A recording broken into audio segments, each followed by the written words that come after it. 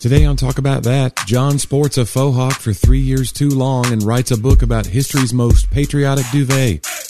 Meanwhile, I want to smell like flowers and worry my own hairline is showing signs of retreat.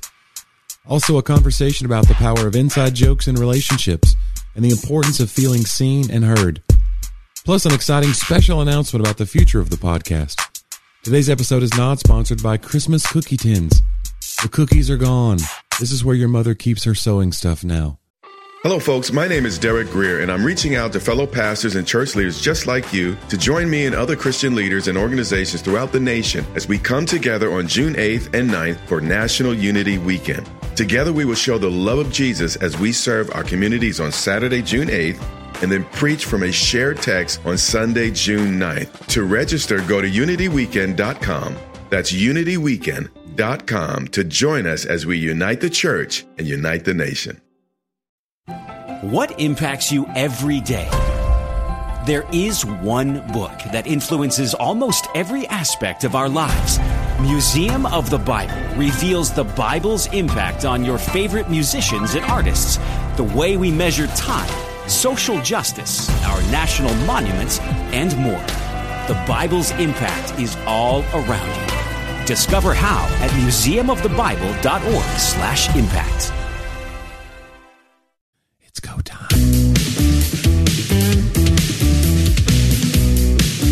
Talk about what? Talk about that. I'm John here with Johnny. Another week, another episode, Johnny. And I feel like there's the haters out there that we continue to defy. And I wish we had some haters, actually, because I think we need something to rise up against. You get stronger by having more resistance. Yeah, we need opposition so that we can really figure out who we are as a person. Maybe that's why our careers are where they are. We haven't had enough opposition. Mm-hmm. You know, I think it's been pretty smooth sailing for me. I don't know about you. Maybe we do an anti-Patreon. Okay. Like what we're doing is they sign up to troll us. And to keep pushing us down so that we then have to keep pushing ourselves up. Like a Hatreon. Give this much money and we'll stop making the show. Yes. And it's like a thermometer. I always thought it was funny when you do fundraisers and it's a thermometer. It's like, that doesn't even make any sense. You know what I'm saying? Like as you give, the thermometer goes up. But it's like, it's not temperature. It's thousands of dollars. Well, what would be the correct visual? I don't know. Like a dial that goes from left to right. The give-o-meter. But those dials are like for audio. Like you got to find something that's money related. No, it could be a Richter scale. It could be a whatever. So you're okay using earthquake or sound, just not using temperature? Yeah. It's so much money. We had an earthquake. Thanks for giving. And now we need to raise money for the earthquake devastation. Relief. And what a relief it is to be back on the air with you, Johnny. That was a great segue. Did you like that? No. Okay. It's a terrible, obvious segue. Yeah. You need to do better. I don't know. I think I was telling my wife, we're very insecure people. Me and you, or you and your wife? No, my wife's, I don't know. My wife, I'm trying to think, is my wife insecure? No, she's not compared to me. No. Well, who is compared to you? So nothing compares to me. So I was looking at photos from this last show because there was a professional photographer that came out. I was opening for my friend Jen Fulweiler. And so she had a photographer friend come out that shoots live shows, and he's really good. So she goes, you got to see these photos. And he sent them to me. And I'm doing these expressions during the show. I don't know if I have new faces I'm doing, but I'm kind of like doing this, and I'm kind of, whoa, like I'm like a surprised look. And it makes kind of like my hair go back a little bit. And I go, I think I'm getting a 5-head. Curry goes, what? I go, like, you're not going bald, but you don't have a 4-head anymore. You've got a 5-head. Like it's a little bit creeping back there for you. And she was like, you don't have a 5-head. Is that a common expression, or did you make that up? No. It's a common expression. Okay, sorry. Yeah. I'm sure you and all the kids are sitting around. All the kids are saying 5-head. Yeah. So, I'm saying it's just a little bit bigger than a 4-head. It's a 5-head. So I don't know if it's happening or if it's all in my head, but I think it's all on your head. Yeah. Johnny, as a guy who has lost his hair. Yeah. I think I'm getting a 5. I think there's no doubt about it. You don't seem to have that appearance for me. Like if I do this, but if I go, whoa, and then the hairline goes, I feel like there's a little bit. This feels like I have all my hair, but it's retreating. I think it's retreating. The front line is being like, hey, let's hang out back here for a minute. this feels like a New York Times bestseller calling me to complain about the book Life. Yeah. I don't want to hear it, Johnny. You have hair. No, but you've got a great head, so you're good with. You think I'm just good with this, Johnny? This is what I had to settle on to survive. This is me pushing up, like we said. Like Yeah. I had to do something. I couldn't just stay where I was. I will say this: looking at old pictures, there was about a 3-year gap. Yeah. Where you were still hanging About on, a 3-mile gap, hanging on to those scraps. and I waited about 3 years too long. Really? Oh yeah. Yeah. I look at them, I'm going, wow. Especially like at weddings and stuff, where I needed to wear a suit and kind of. But you never combed over or anything. I faux hawked. Oh right, you did do the faux hawk. I remember The faux that. hawk was okay in the beginning. Faux hawks were a thing. And then after a while, you're faux hawking, though. And if It's just there's not a lot in the faux if hawk. any light shines up there, Yeah. like it's like It's a no hawk. Yeah. Again, like I said, I didn't know what was under there. And guys, isn't that just like our lives? Some of us are holding on to faux hawks. And you could have a nice, like, smooth, beautiful head underneath that. Yeah, like a simpler life. I say, yeah, way simpler, Yeah. right? Just Well- soap and water, and you're done. Yeah, that is true. I don't have separate products anymore. Wow. I mean, I really only have one. Yeah, I've got one of those like body all-in-one body wash, mouthwash, toothpaste. They think men are stupid in the marketplace, by the way, to do all you that guys stuff. can't handle having You multiple don't- bottles in the shower.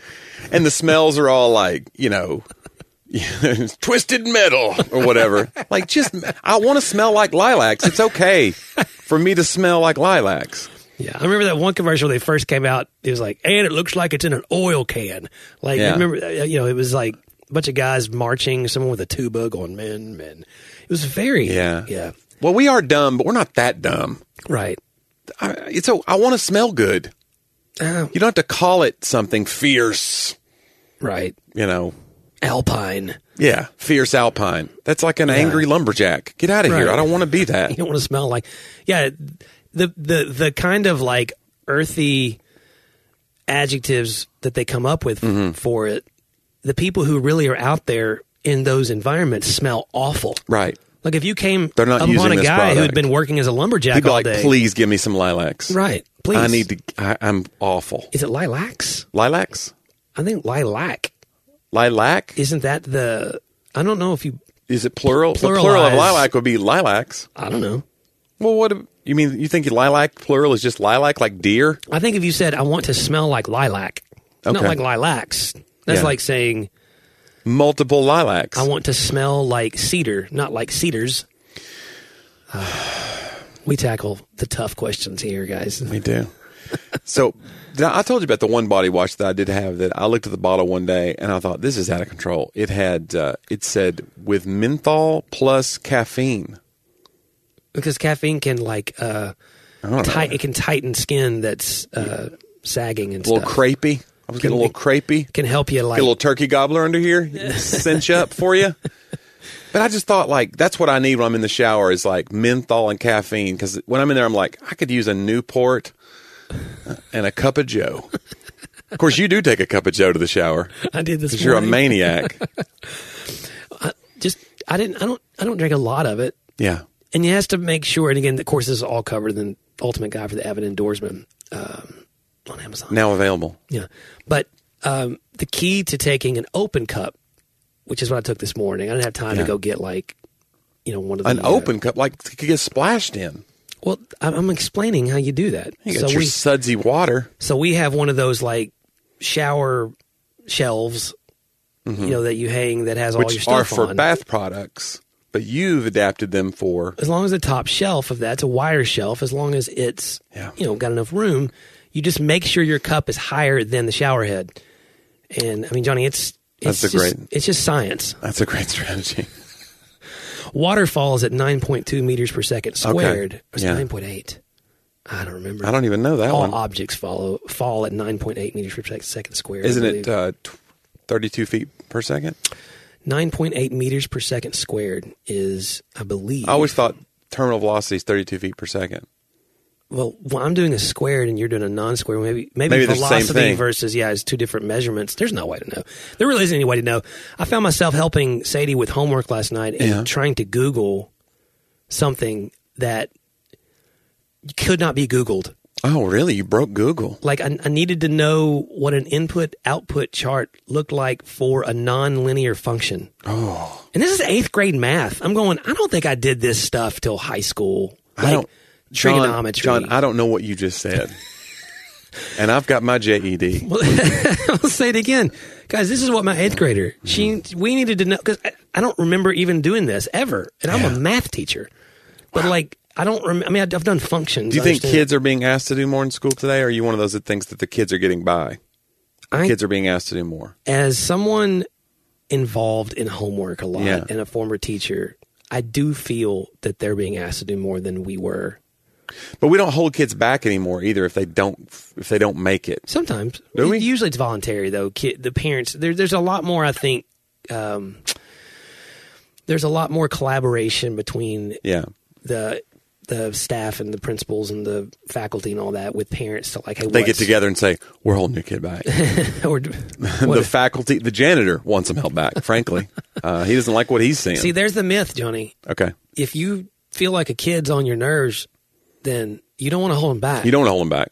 You want to get because now you're going to have one more year of that kid. My dad was a principal, for years, and he would always joke at me about that, like, hey, I got a few kids that we're getting them to graduation this year. Yeah. Like, he loves them. He knows they need to start their lives. And also, love you, Dad. Good luck out there. Yeah. I think about my dad's teacher stories all the time. They're pretty crazy. Yeah, he had some like Lean on Me kind of stories. Oh, yeah. If you know that movie, Morgan Freeman, that's a movie that kind of made Morgan Freeman famous. It's the true story of Joe Clark, who was I think he was a principal in Detroit. Yeah. One of the worst schools. He takes it, supposedly turns it around, although the real story behind that guy is crazy. Like, that movie's very embellished from what I've heard. That guy's not a hero in real life. But anyway, the movie, he was a hero. But yeah, so your dad had some he didn't chain doors, did he? Because didn't he chain the doors to keep the drug dealers out? In the movie, he did. Yeah. And then the fire marshal shows up because he has political enemies, on the school board. But I'm saying, did your dad ever do anything like that? No, but my dad, so after Columbine, my dad... You're just like, my dad made a deal with the drug dealers. He said, only between the hours of... Dad had a lot of different things going. One was after Columbine, he was the first principal that we know of in America to put cameras in schools. Huh. Like as a standard thing.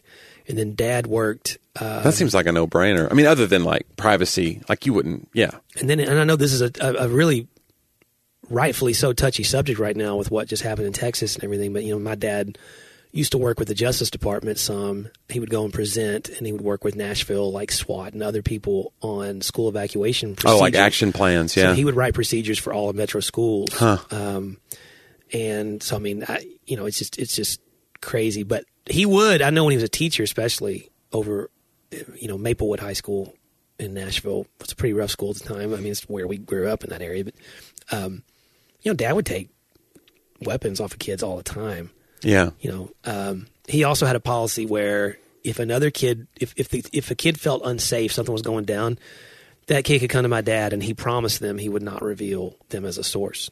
Huh. And so one time he went to court over a situation and the judge said, you have to tell me who the source was. And Dad said, I can't. I mean, I'll lose the credibility of being the safe place for all the kids in the school. And the judge just dug in and said, listen, I'm going to hold you in contempt of court if you don't reveal your source. Uh-huh. And Dad said, I can't do it. And I remember I was probably 9 or 10 when this happened. I remember. You thought Dad might be going to jail. Well, he said, I'm going to reschedule this hearing for tomorrow. And if you show up unwilling to reveal your source, just go ahead and bring your toothbrush because you're going to spend the night in jail. Yeah, he told him. Yeah. So Dad came home. Of course, looking back, Mom and I were talking about this the other day. Of course, Dad's passed on now. But my dad probably loved this. Like, he was such a... well, you get to actually, stand for a principle. It's a cool moment. Yeah, stand for But also, you don't want to go to jail. No, but I don't think the guy was going to lock him up for life or something. One of those kids you graduated is going to be in there in the cell next to you. Hey, thanks a lot.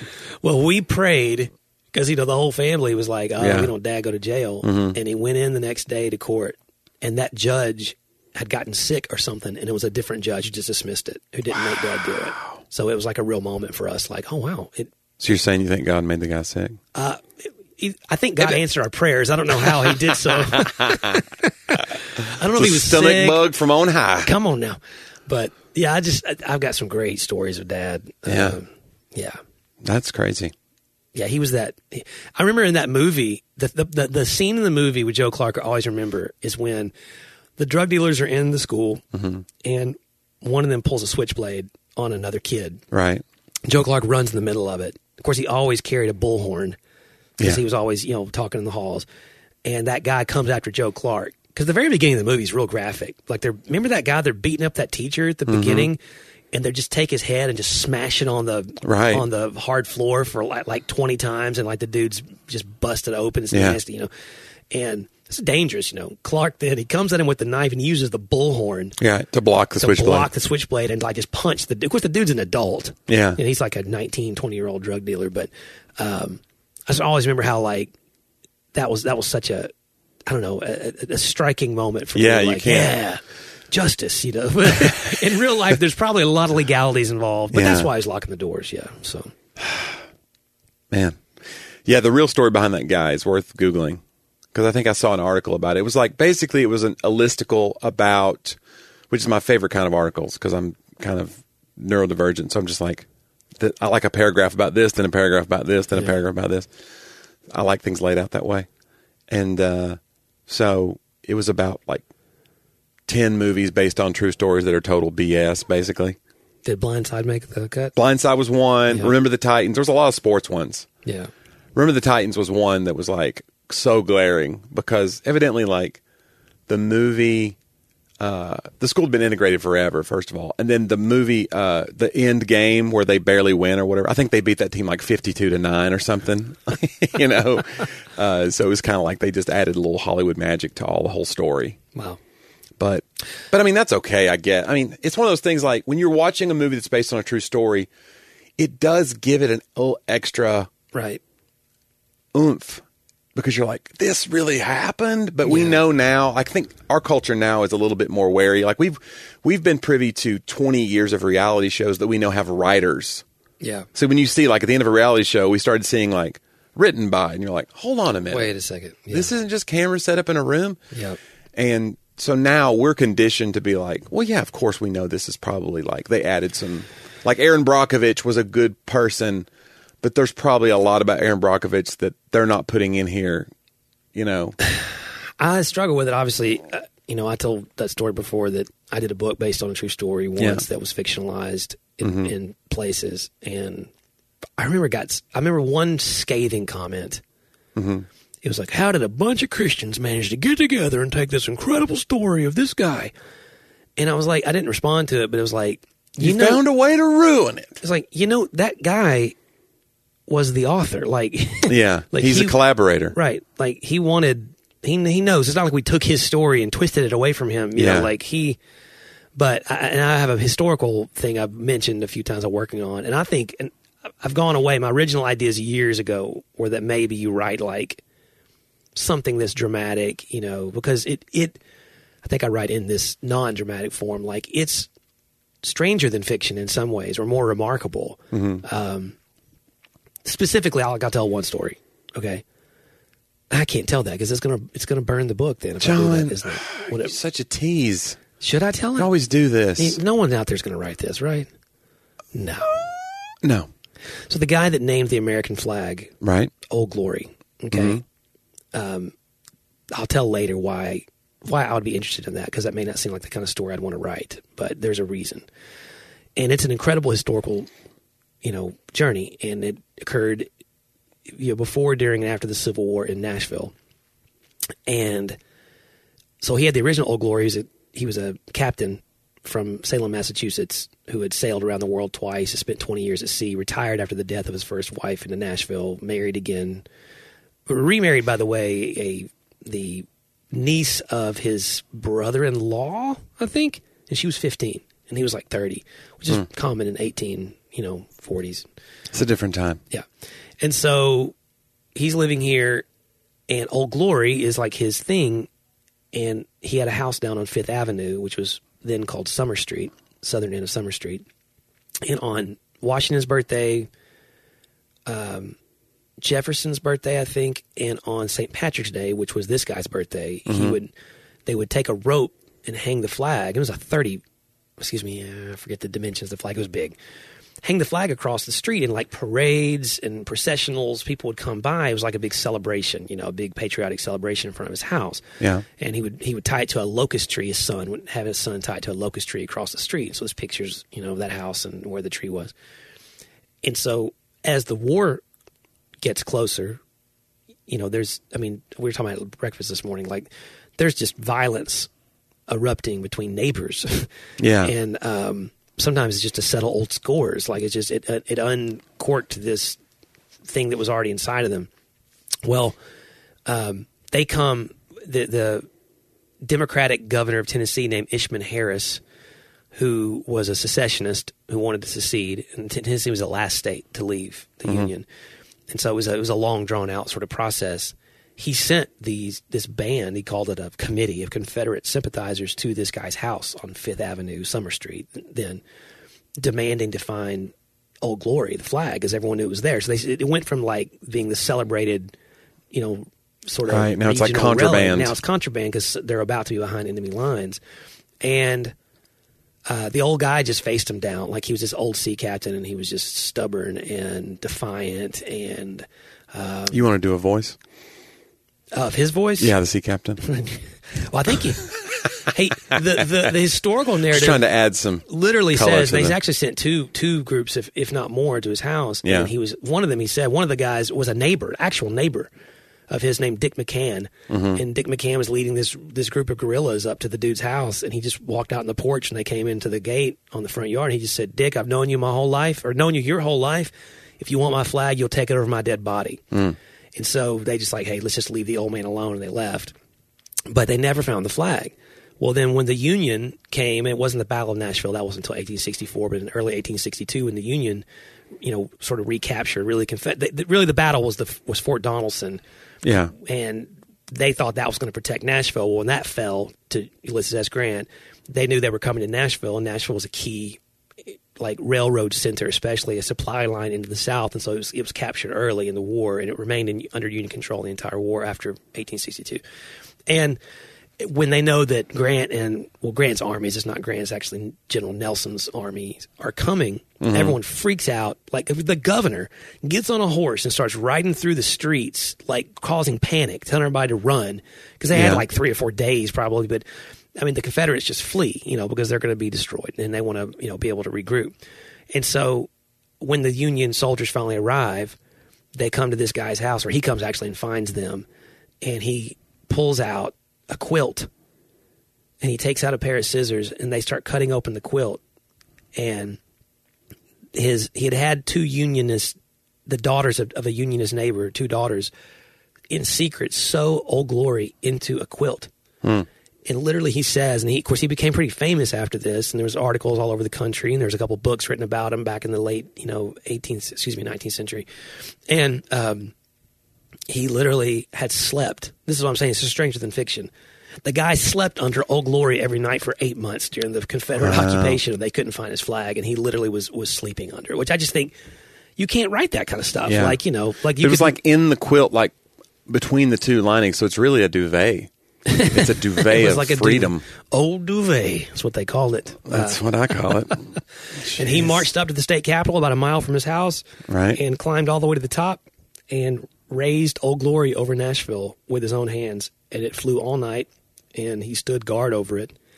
Took it down the next morning because the wind was causing damage, and like it became again a national. Not just, it's a moniker now for the American flag in general, but there was an original Old Glory. And that's crazy. Yeah. Someday I'll tell you why I would research that story. And then he got home, and his wife was like, "What have you done to this quilt?" Like, I appreciate everything you've been through, but yes, you're going to help me stitch this back. Do you think these just grow on trees? I don't know where quilts grow. Yeah. I wish I did. But and by the way, 3 of his sons, 2 fought for the Confederacy. And 1 was too young to fight for the Confederacy, but he was a secessionist. So talk about awkward Thanksgiving dinner. I mean, this is happening this is here, like it's Yeah, it's a crazy time. You talk about how divided we are today. I'd actually take comfort in seeing how divided we've been before. That we could come back together. Well, that we can survive. Yeah. And that I think there can be better days. I think there's some people that never stop being divided. It's just that they stop. Perhaps a mindset becomes more acceptable. Because the truth is, during Reconstruction and post, it wasn't like America became less racist. Right. Like actually racism. Well, it's like the old Martin Luther King thing of like a law can't make someone love me, but it can keep him from lynching me. Yeah, and he said, I think that's pretty important. Yeah. That was the end of that quote. So it's like sometimes, you're not going to change people's hearts, but you can move the needle and make them slowly. You can slowly bring about change. Yeah, and I think it's important, I do think, again, it what's inside of us matters, and it's sort of the study I'm doing is sort of like through that period, not all the way from the beginning necessarily, but the sort of evolving definitions of patriotism, because you had soldiers like Robert E. Lee who had, what was it, a Union hero during the Mexican-American War, had taken an oath, a solemn oath to defend the United States and the Constitution against all enemies, foreign and domestic. And that was patriotism to him. And then somewhere along the line in his own generation, like he remeasured and recut what patriotism meant. Mm-hmm. And now it felt more patriotic. I think that there was tension there. Yeah. To send like bullets towards the boys in blue that he had been commanding before, who were wearing the same uniform he had once worn. Think about how personal that was to be a commanding officer, and now you're going to order the killing of your own former army. And everybody who fought for the Confederacy, for the most part, like all the generals on both sides, all went to school together at West Point. Yeah, it's crazy. Like I forget which one was it. Longstreet, the Confederate general, who had been a good friend of Ulysses S. Grant. Like they were together, and they were friends after the war. Like it's just crazy to think all these people who had. But the oaths and the idea, like we sort of wax eloquently with rhetoric about patriotism today, always have in American history. And I think it has a place. But like people redefine it. Oh, yeah, that floating definition of it. Yeah. What makes a patriot? So a patriot is someone, the people who are attacking the Capitol on January 6th call themselves patriots. Right. And the people who are defending the Capitol are also called patriots. Mm-hmm. And I think that's the dissonance of American freedom a little bit.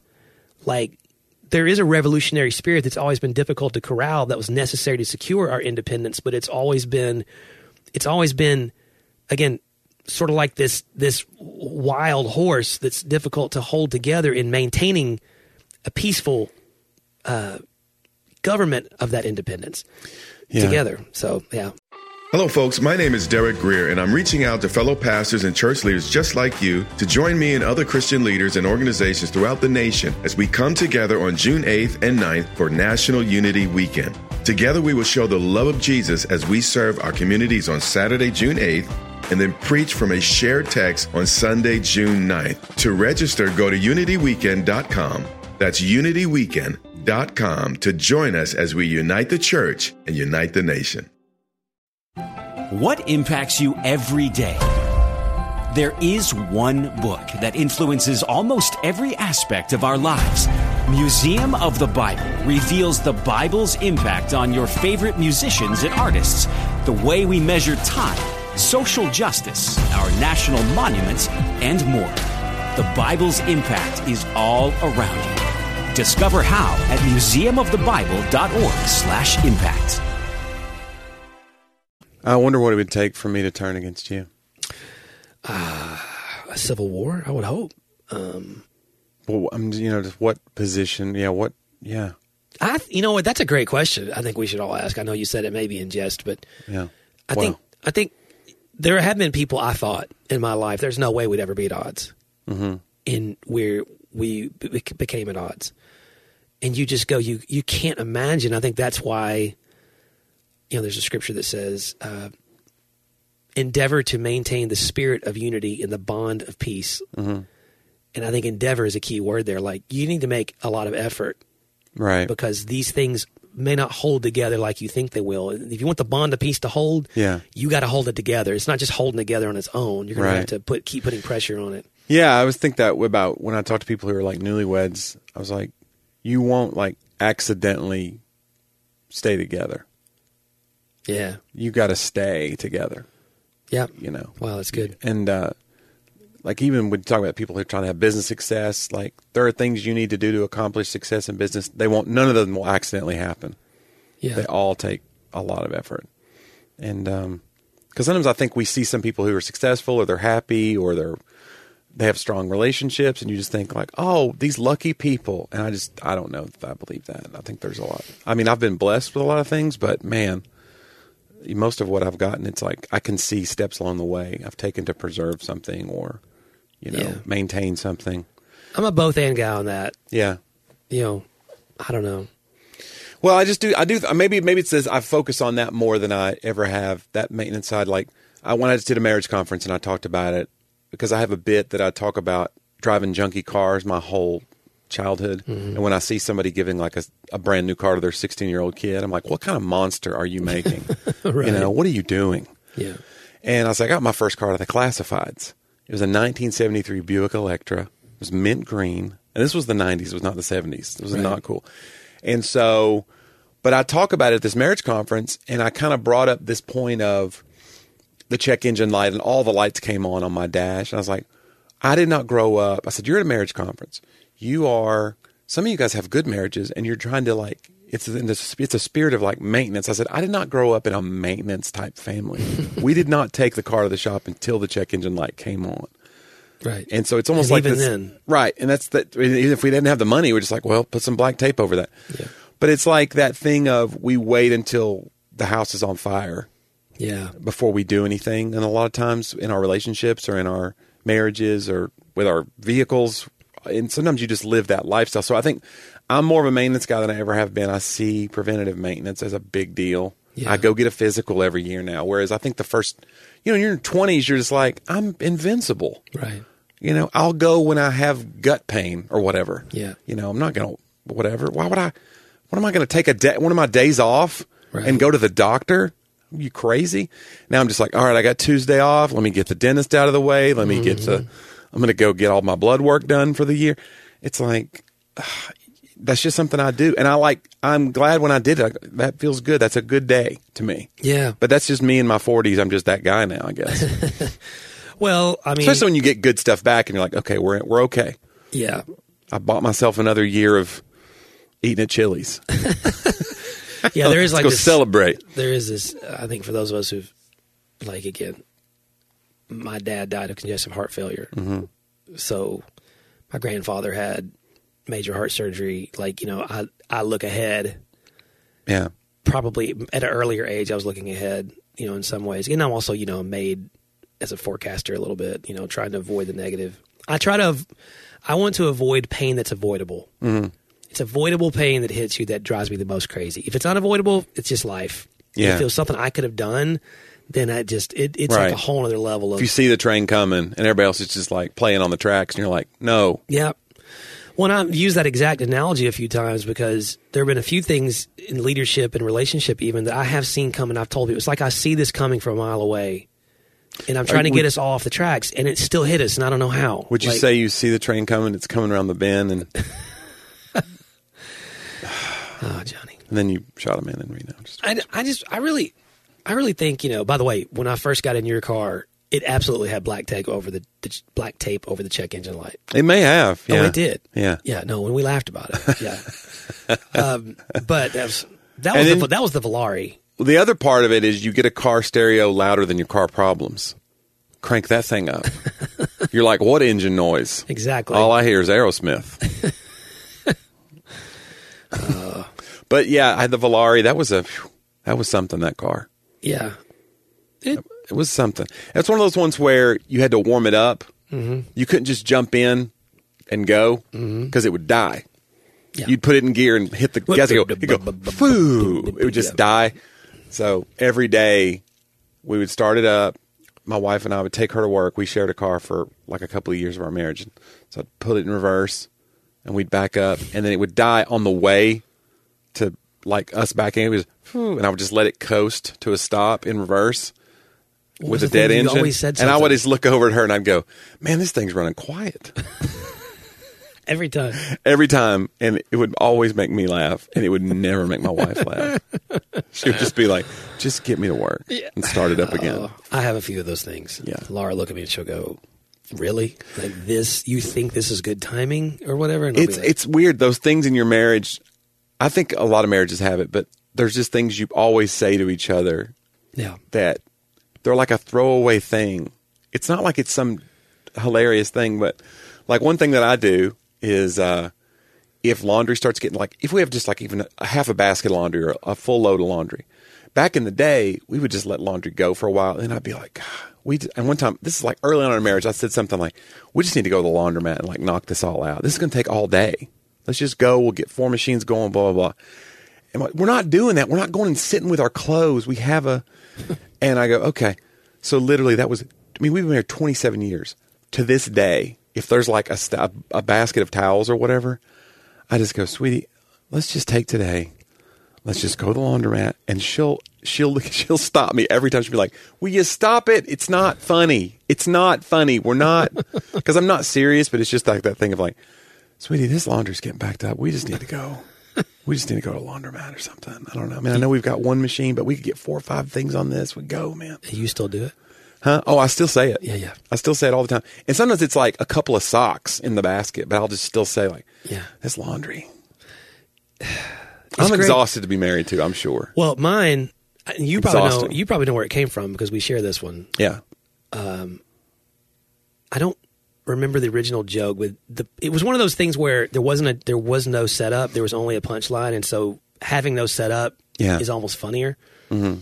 So I broke in, maybe it was SNL or something. It breaks in, and the guy's like, you never heard the first half, but the end of the joke was, the doctor says, rectum.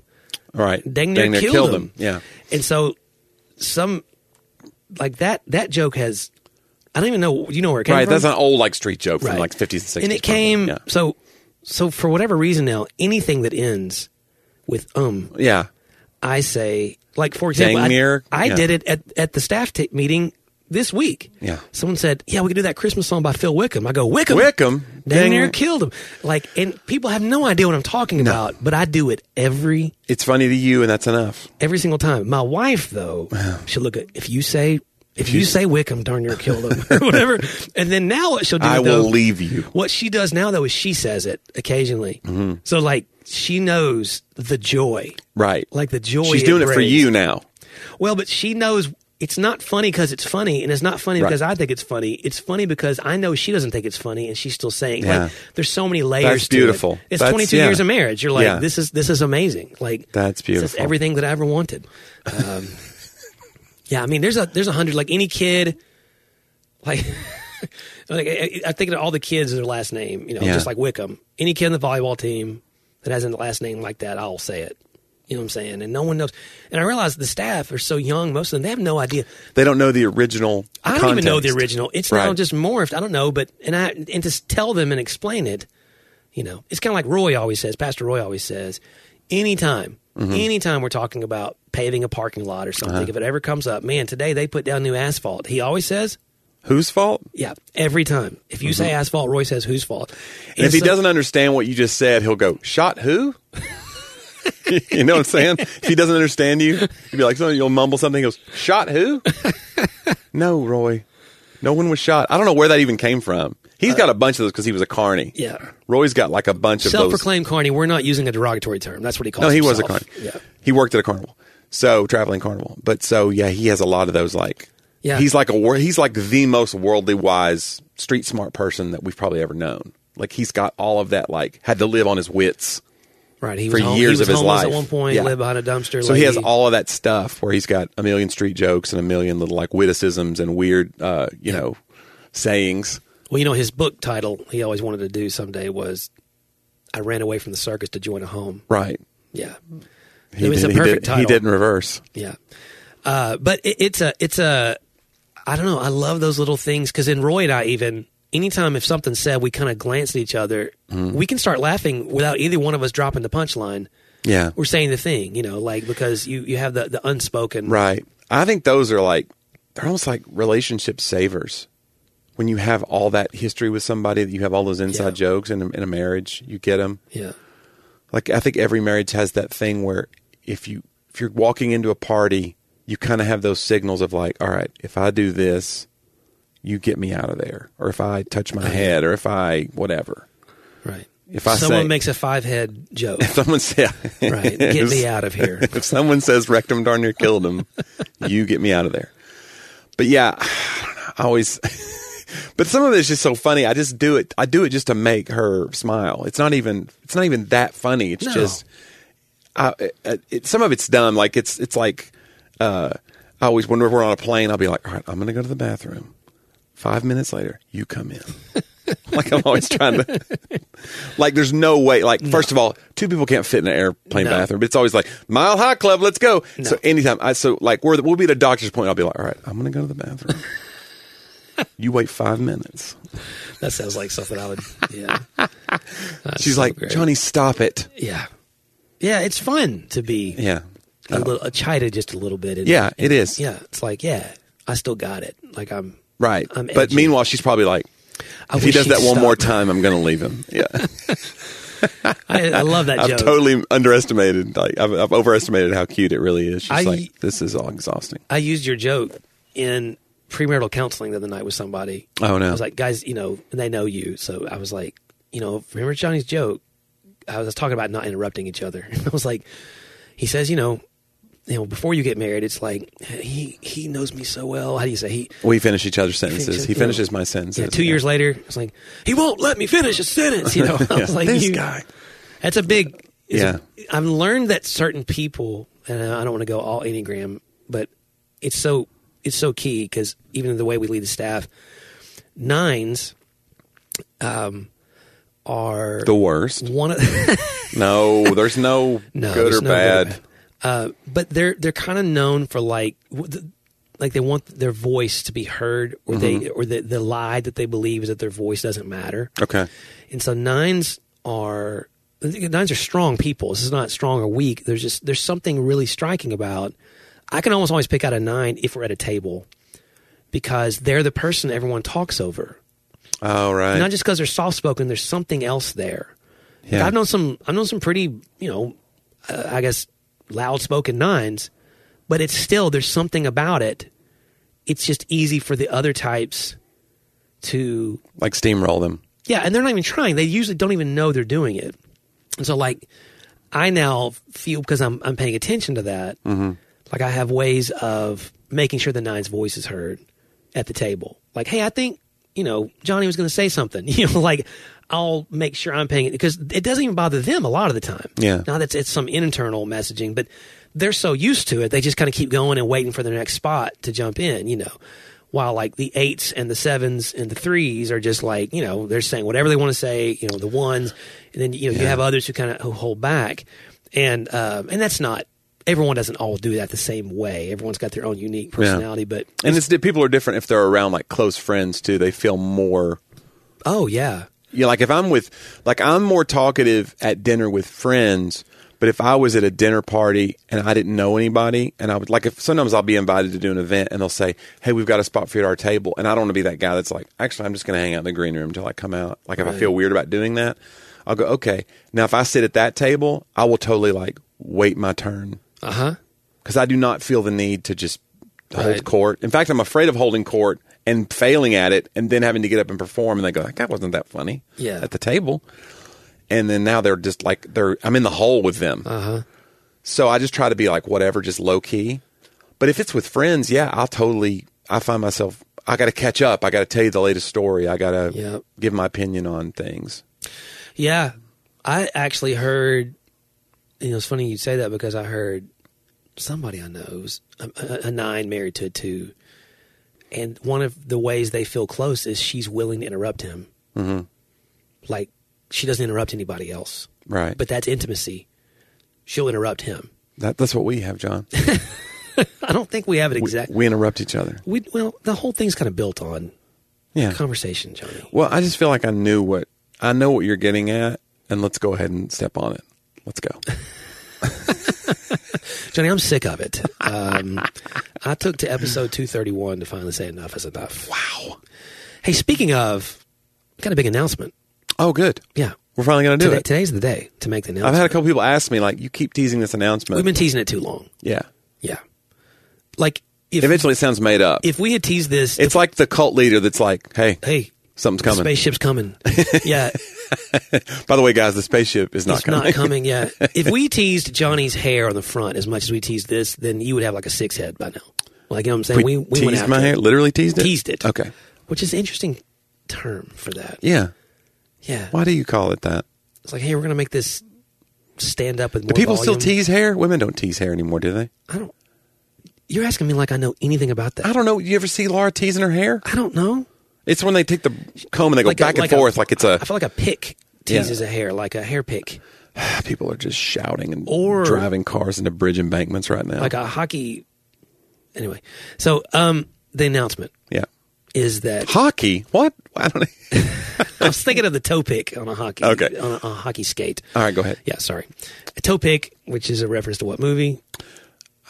You don't remember? No. Ooh, this is Johnny. This is great. It's an obscure movie reference. Is this going to be the one that's? Hold on a minute. I know this is like it was a love story, right? Yeah. I can't remember. The Cutting Edge. Cutting Edge, which only you saw. No, Cutting Edge is she was a figure skater. He was a hockey, and he didn't have a toe pick, and so he kept falling when he was learning how to figure skate. And she'd go toe pick every day. Okay, she enjoyed watching him fall because they were opposites attract, and then they fell grew in love. to love. Well, he grew to love her. She was the difficult one in that movie for sure. That's the whole thing. Like she's like the very, very rich, and so she kind of comes to understand the world a little more. And the working class guy has to earn her affection. Yep. She's an uptown girl living in her uptown world. Anyway, announcement. Announcement is that Talk About That podcast has signed with a podcast network. Yeah. We are now going to be in a podcast network. We're going legit. Yep. It's called Life Audio. Yep. And it should be by somewhere in early to mid-December, you should start hearing, you'll hear different things. We'll reference Life Audio Podcast Network. Yeah. And you'll also perhaps even begin hearing some ads from other podcasts on that network, and we'll be doing the same on theirs. They actually also have a whole history podcast network that's sort of like a sister network and stuff. We may do some work with them as well. But just beginning, we're working on this actually all year. There were different possibilities, and this was a real...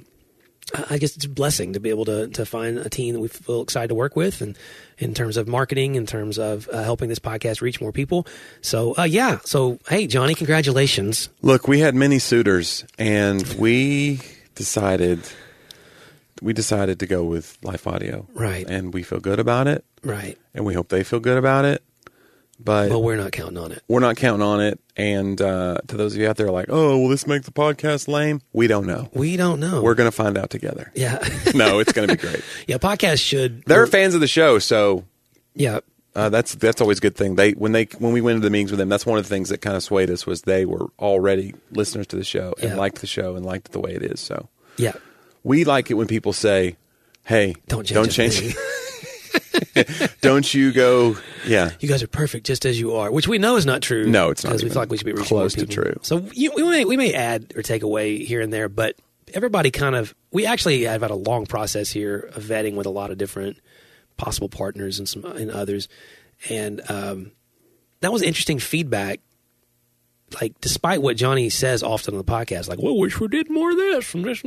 People, why is your impression of me? I wish we did more of this and we could be better, And I always tell you, like, don't tell them all the reasons not to like us, Johnny. Like, let them figure it out on their own. Is that a 6 thing? Is that what you're going to say? Is that my 6? No, I don't know what that is. But you can't put a type on the that. need to self-destruct and sabotage. But I mean, we did hear from everyone, and I think that's what we hear from our viewers as well. Like, hey, we know this can improve a lot, but it's generally the chemistry, the conversation between friends that everybody kind of comes for, and they do learn things along the way. But that's been fun, and I think it is a testament. I hope we all find relationships like what we get to have. Like, you don't get a 25-year friendship very often that you have all the inside jokes and all that stuff. You can't make old friends, John. You can, wow.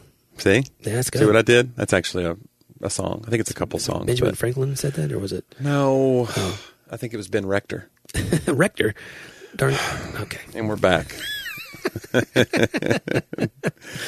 Rector does have a song called Old Friends, and it's great. Yeah. You can't make old friends.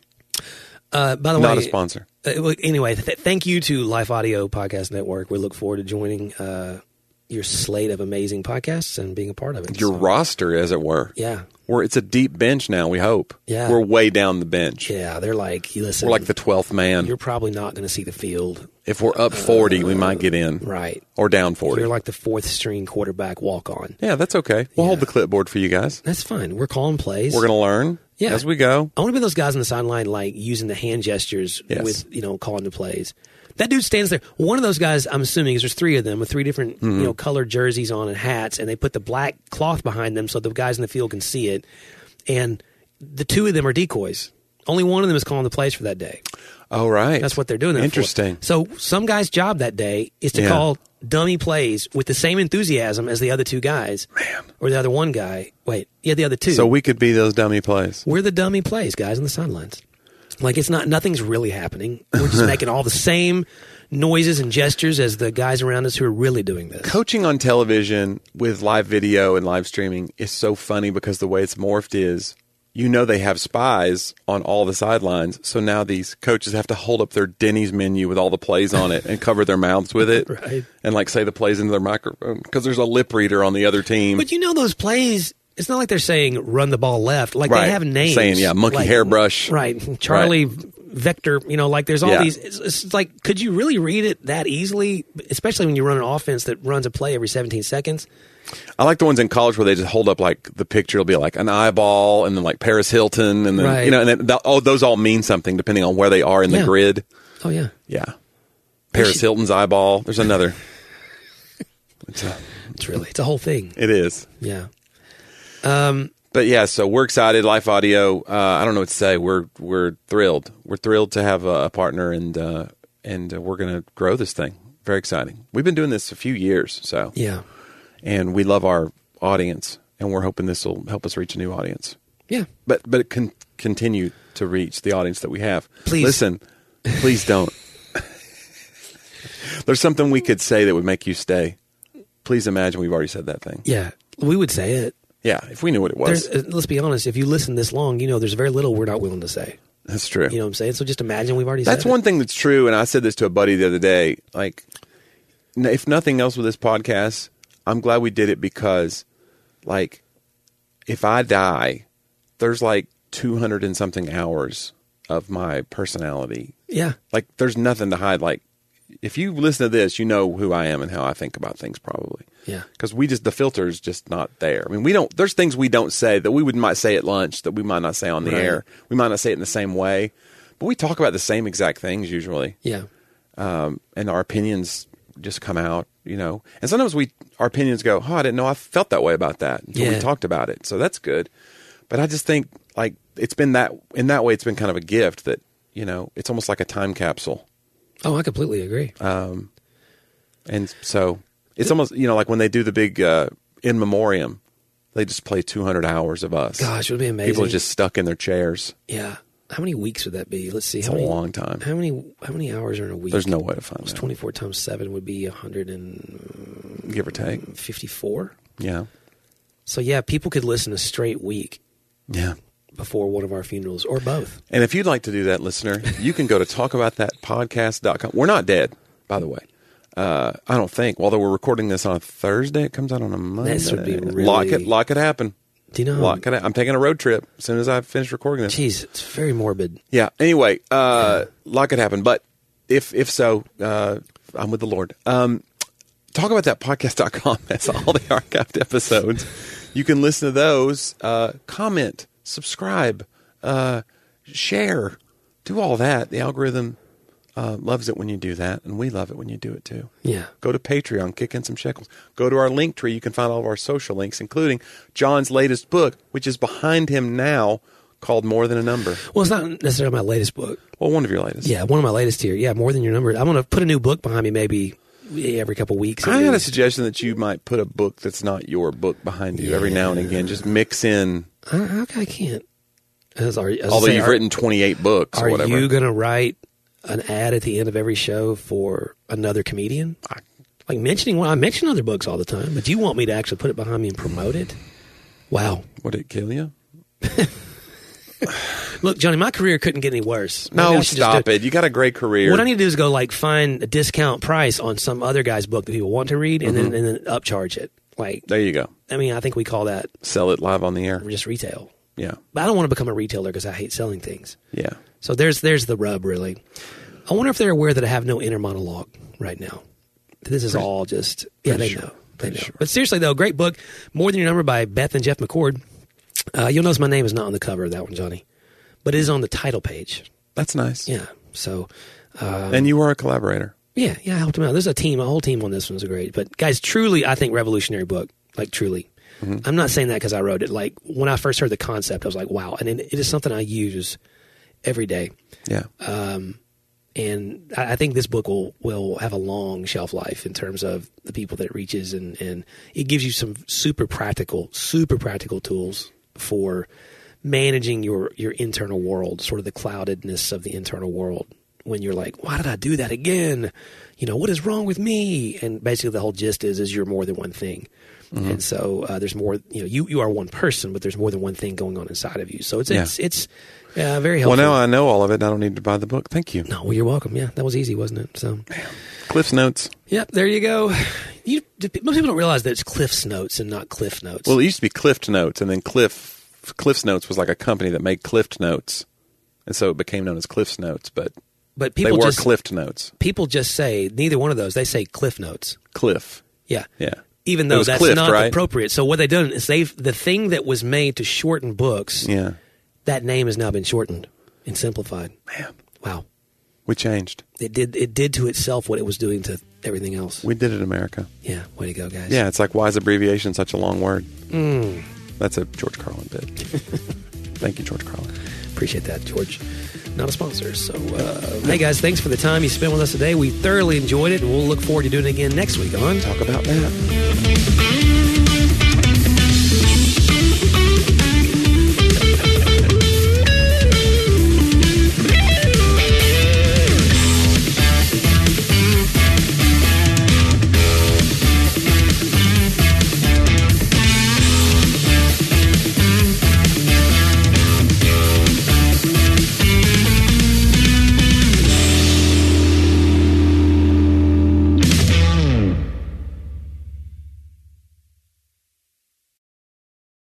Ted, what do you want to do today?